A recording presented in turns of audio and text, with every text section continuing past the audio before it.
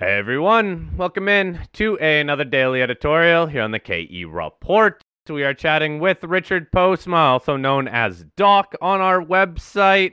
Now, Doc, we chat with you every month to get more of a technical outlook, especially on the metals charts, but we might even get into a couple of the underlying resource stocks here. Let's start off with the gold price. Gold continues to hang up above 2,000. It's pretty much been above there this whole year already. And look, anytime we see a little bit of a dip in the gold price, it seems to get bought back. So overall, gold price continues to look fairly strong, or at least stable, considering it hasn't exactly just busted out to new all-time highs and kept putting in new all-time highs. Where do you see the setup, mostly long-term, for gold here, Doc? Gold is in good shape, and I like what I'm seeing. I think the weekly chart right now is saying that we might have a move here a little bit lower in the next few weeks. It may be that we're topping out a little bit, and that wouldn't surprise me where we could close this month at a lower close than last month. But then that would give us 2 months of lower closes. But the encouraging thing about all of this is the fact that these closing of gold are not like the price of the material has plunged. They're hanging up there where it closed 2 months ago, so that's a good sign. And so I think we're going to have a move down here pretty soon, a little bit, but I'm not concerned about that at all. I don't see anything in the chart showing a big breakdown in gold. The monthly chart is something that you have to really watch, because what you have to watch there in particular is the MACD, which is the momentum indicators, or one of them. And what you have to watch there is the fact that the 12-month is impinging on the 26-month again. And what we don't want to see is it dropping below the 26-month. Significantly, because then if that would happen, then you should be concerned about gold moving down further in the next few months. But the slow stochastic is still in overbought territory on the monthly chart. But so far, the gold chart is in a good position, but don't expect it to go roaring higher anytime soon. If it's going to move higher, it's going to be painstakingly, or a painstaking move for a while. Well, Doc, just to follow up on the gold price, if we look at the weekly chart, or even if you look at the daily chart, it's really held above 2,000 since November. There was a little dip down in November, and I think a little mini one intraday in December. But for the most part, if you look at the weekly, gold's been hanging above 2,000 and marking a lot of time. Now, a lot of markets don't correct in price, they correct in time. Is it possible that what we're seeing here is a solid base to build off of whenever it finally does get the impetus to move higher? Are you encouraged by the amount of time it's spent above that key psychological 2,000 level?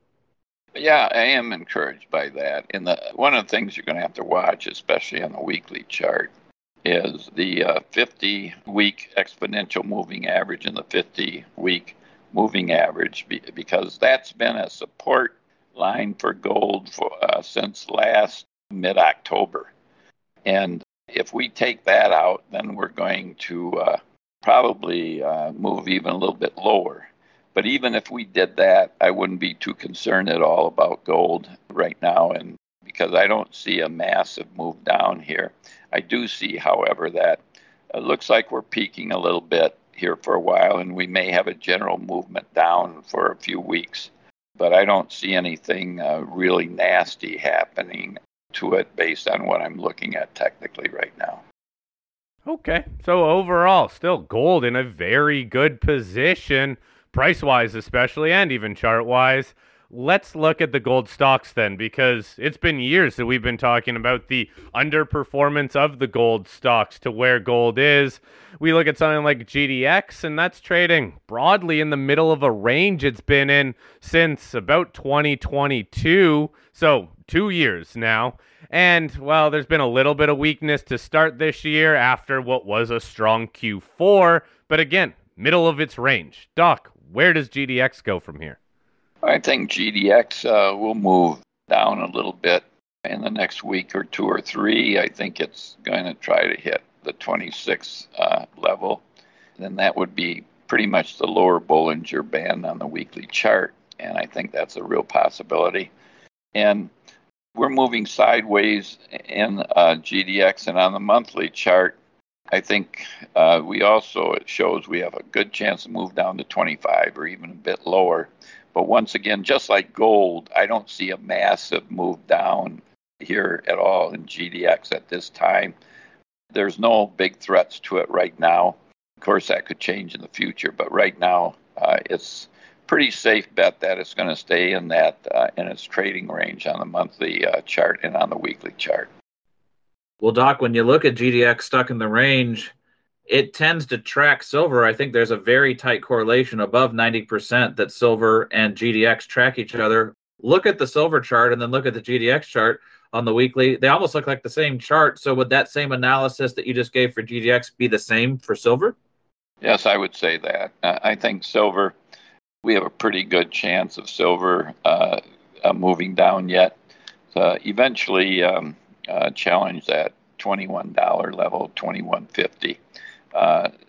Silver, I don't see anything that makes me think it's going to break higher anytime soon.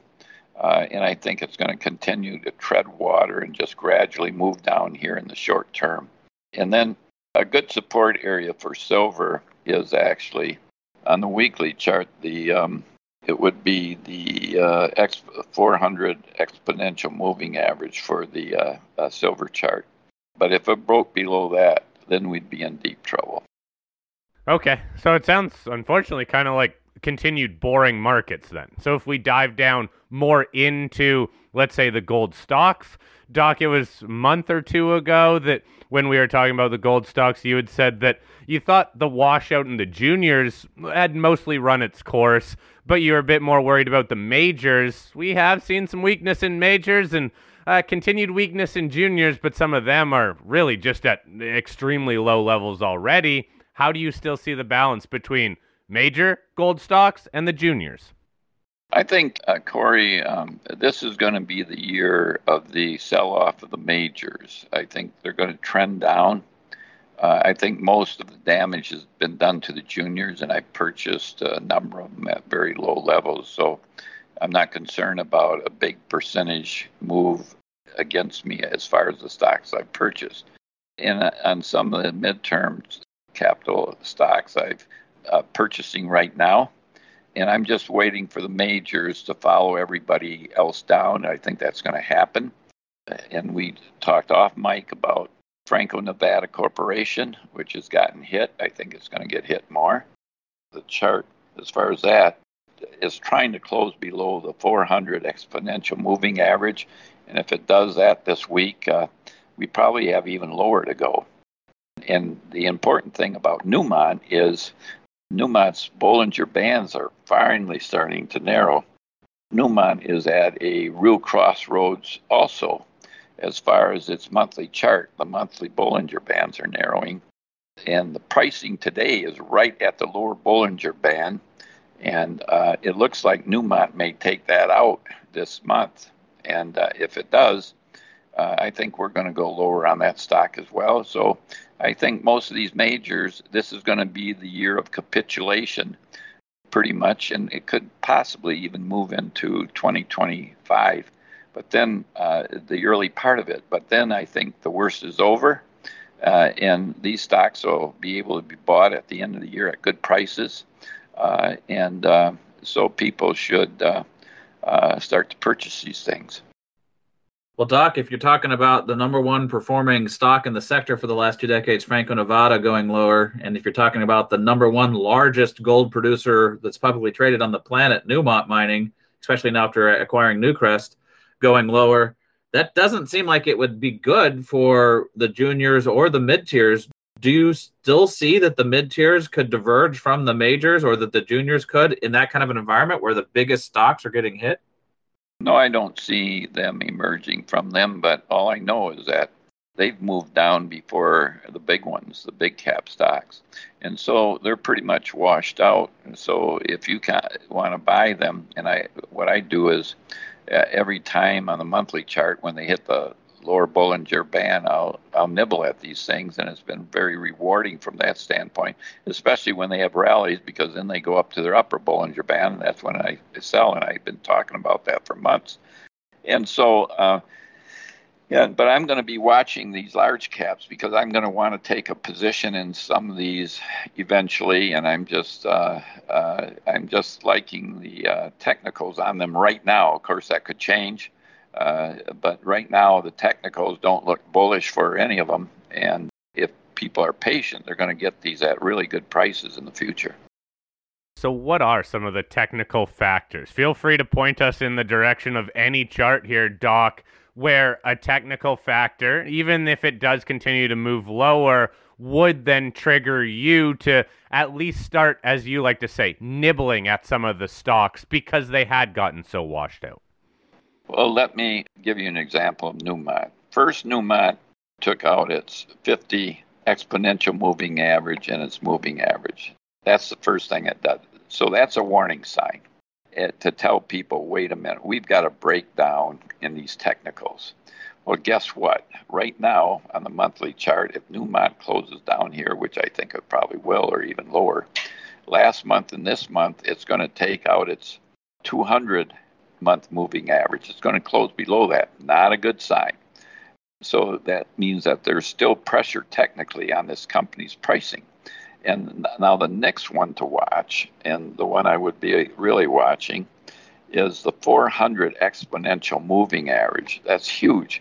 It's only about $4 away from that. If it takes that out, then you know that we are in a world of hurt for these majors.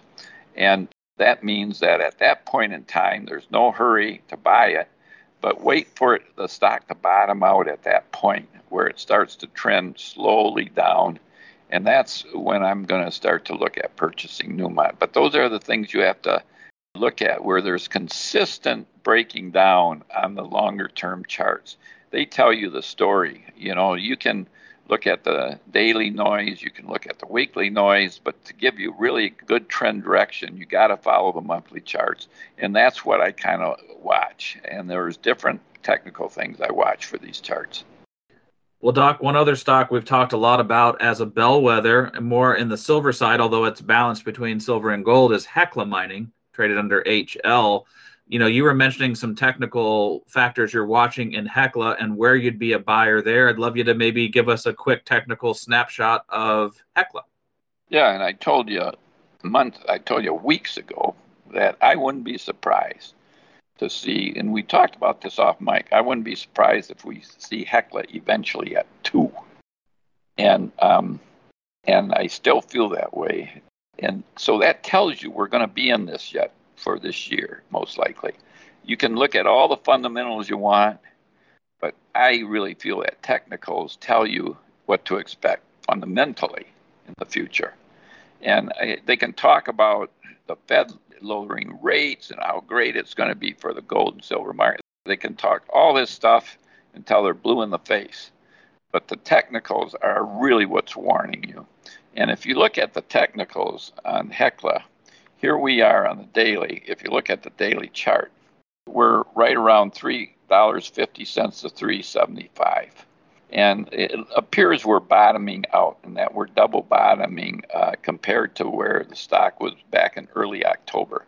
We're right where that is. And people could argue, oh, we're bottoming out here, you know, time to buy. And that's a good possibility, by the way. There's nothing wrong with that. But then as you go along the continuum to the longer term charts, you go along to the weekly chart, you could say the same thing, that the pricing right now is where it's bottoming out compared to even 2022 when it was down around this area. And there's a good point to be made there. However, when you go to the weekly, you still, even though the daily looks like we may get a bump here, and that could be encouraging people, the weekly, the 12-week moving average on the momentum indicators as far as the MACD, it's now leading the 26-week down. It's still in a downward direction, so we could even move next week down lower.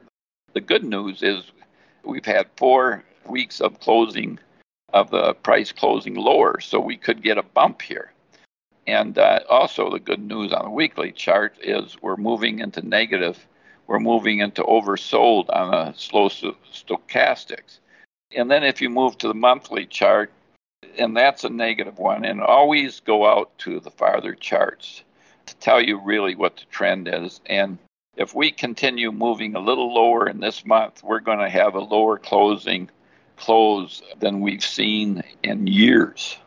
That is not a good sign. If we bump the lower Bollinger Band, we're going to have to be at a closing low that we haven't seen in years. And that tells you volumes. And the MACD is trending down. And the 12-month is pushing the 26-month down. And if you go back over the years when Hecla bottomed out, it went into negative territory on a percentage basis to neutral pretty low. And we just cracked neutral on it. And that's a warning sign to people. That should be a warning sign because that's telling you that if the month closes lower on pricing, that the odds are that we're going to move deeper into negative territory on it. So that should send a signal to people to be very careful with purchasing at this level. And if you're going to purchase not with a big tranche, but start to nibble because you don't want to have a higher cost average if you go lower, that when it does recover, you have to wait a while before you make your profits. Doc, can you expand on that strategy just a little bit in the simple sense that we have heard you say that you're nibbling at some of these stocks in this general bear market for a lot of these precious metals stocks? Do you have an actual rule of what nibbling at a stock looks like, or is it simply just not buying your whole tranche right away and just taking small positions at whatever times you wish? Yeah, I watch stocks, and I especially watch the long-term charts, the monthly charts. And what I do, and I've told people this before, what I do often is I'll take a position when it hits the lower Bollinger Band. You take a stock like Hecla Mining. I played that thing for the last 3-4 years over and over. Where it hits the lower Bollinger Band, I buy positions. And not a big position, but I buy a position. Then if it moves up, it hits the upper Bollinger Band, I sell my position. That's a little bit different than I do if I'm going to stick with a stock, which I'm starting to do now. I'm buying more and more positions, especially of mid-tier stocks that I like the way they're behaving technically, where I'm going to hold them down. And I don't buy big tranches, but I just keep slowly adding to them every time they bump lower. And then I add more than I did when I first started buying them. And so as I move down, I cost average, I increase the number of shares as I move lower. So I'm dragging down my average all the time to where when I look at long-term charts where the lows have been years ago, when they hit that, my cost average is going to be pretty close to what the lows were years ago. And that's how I do what I do from an investment standpoint because I'm not a day trader.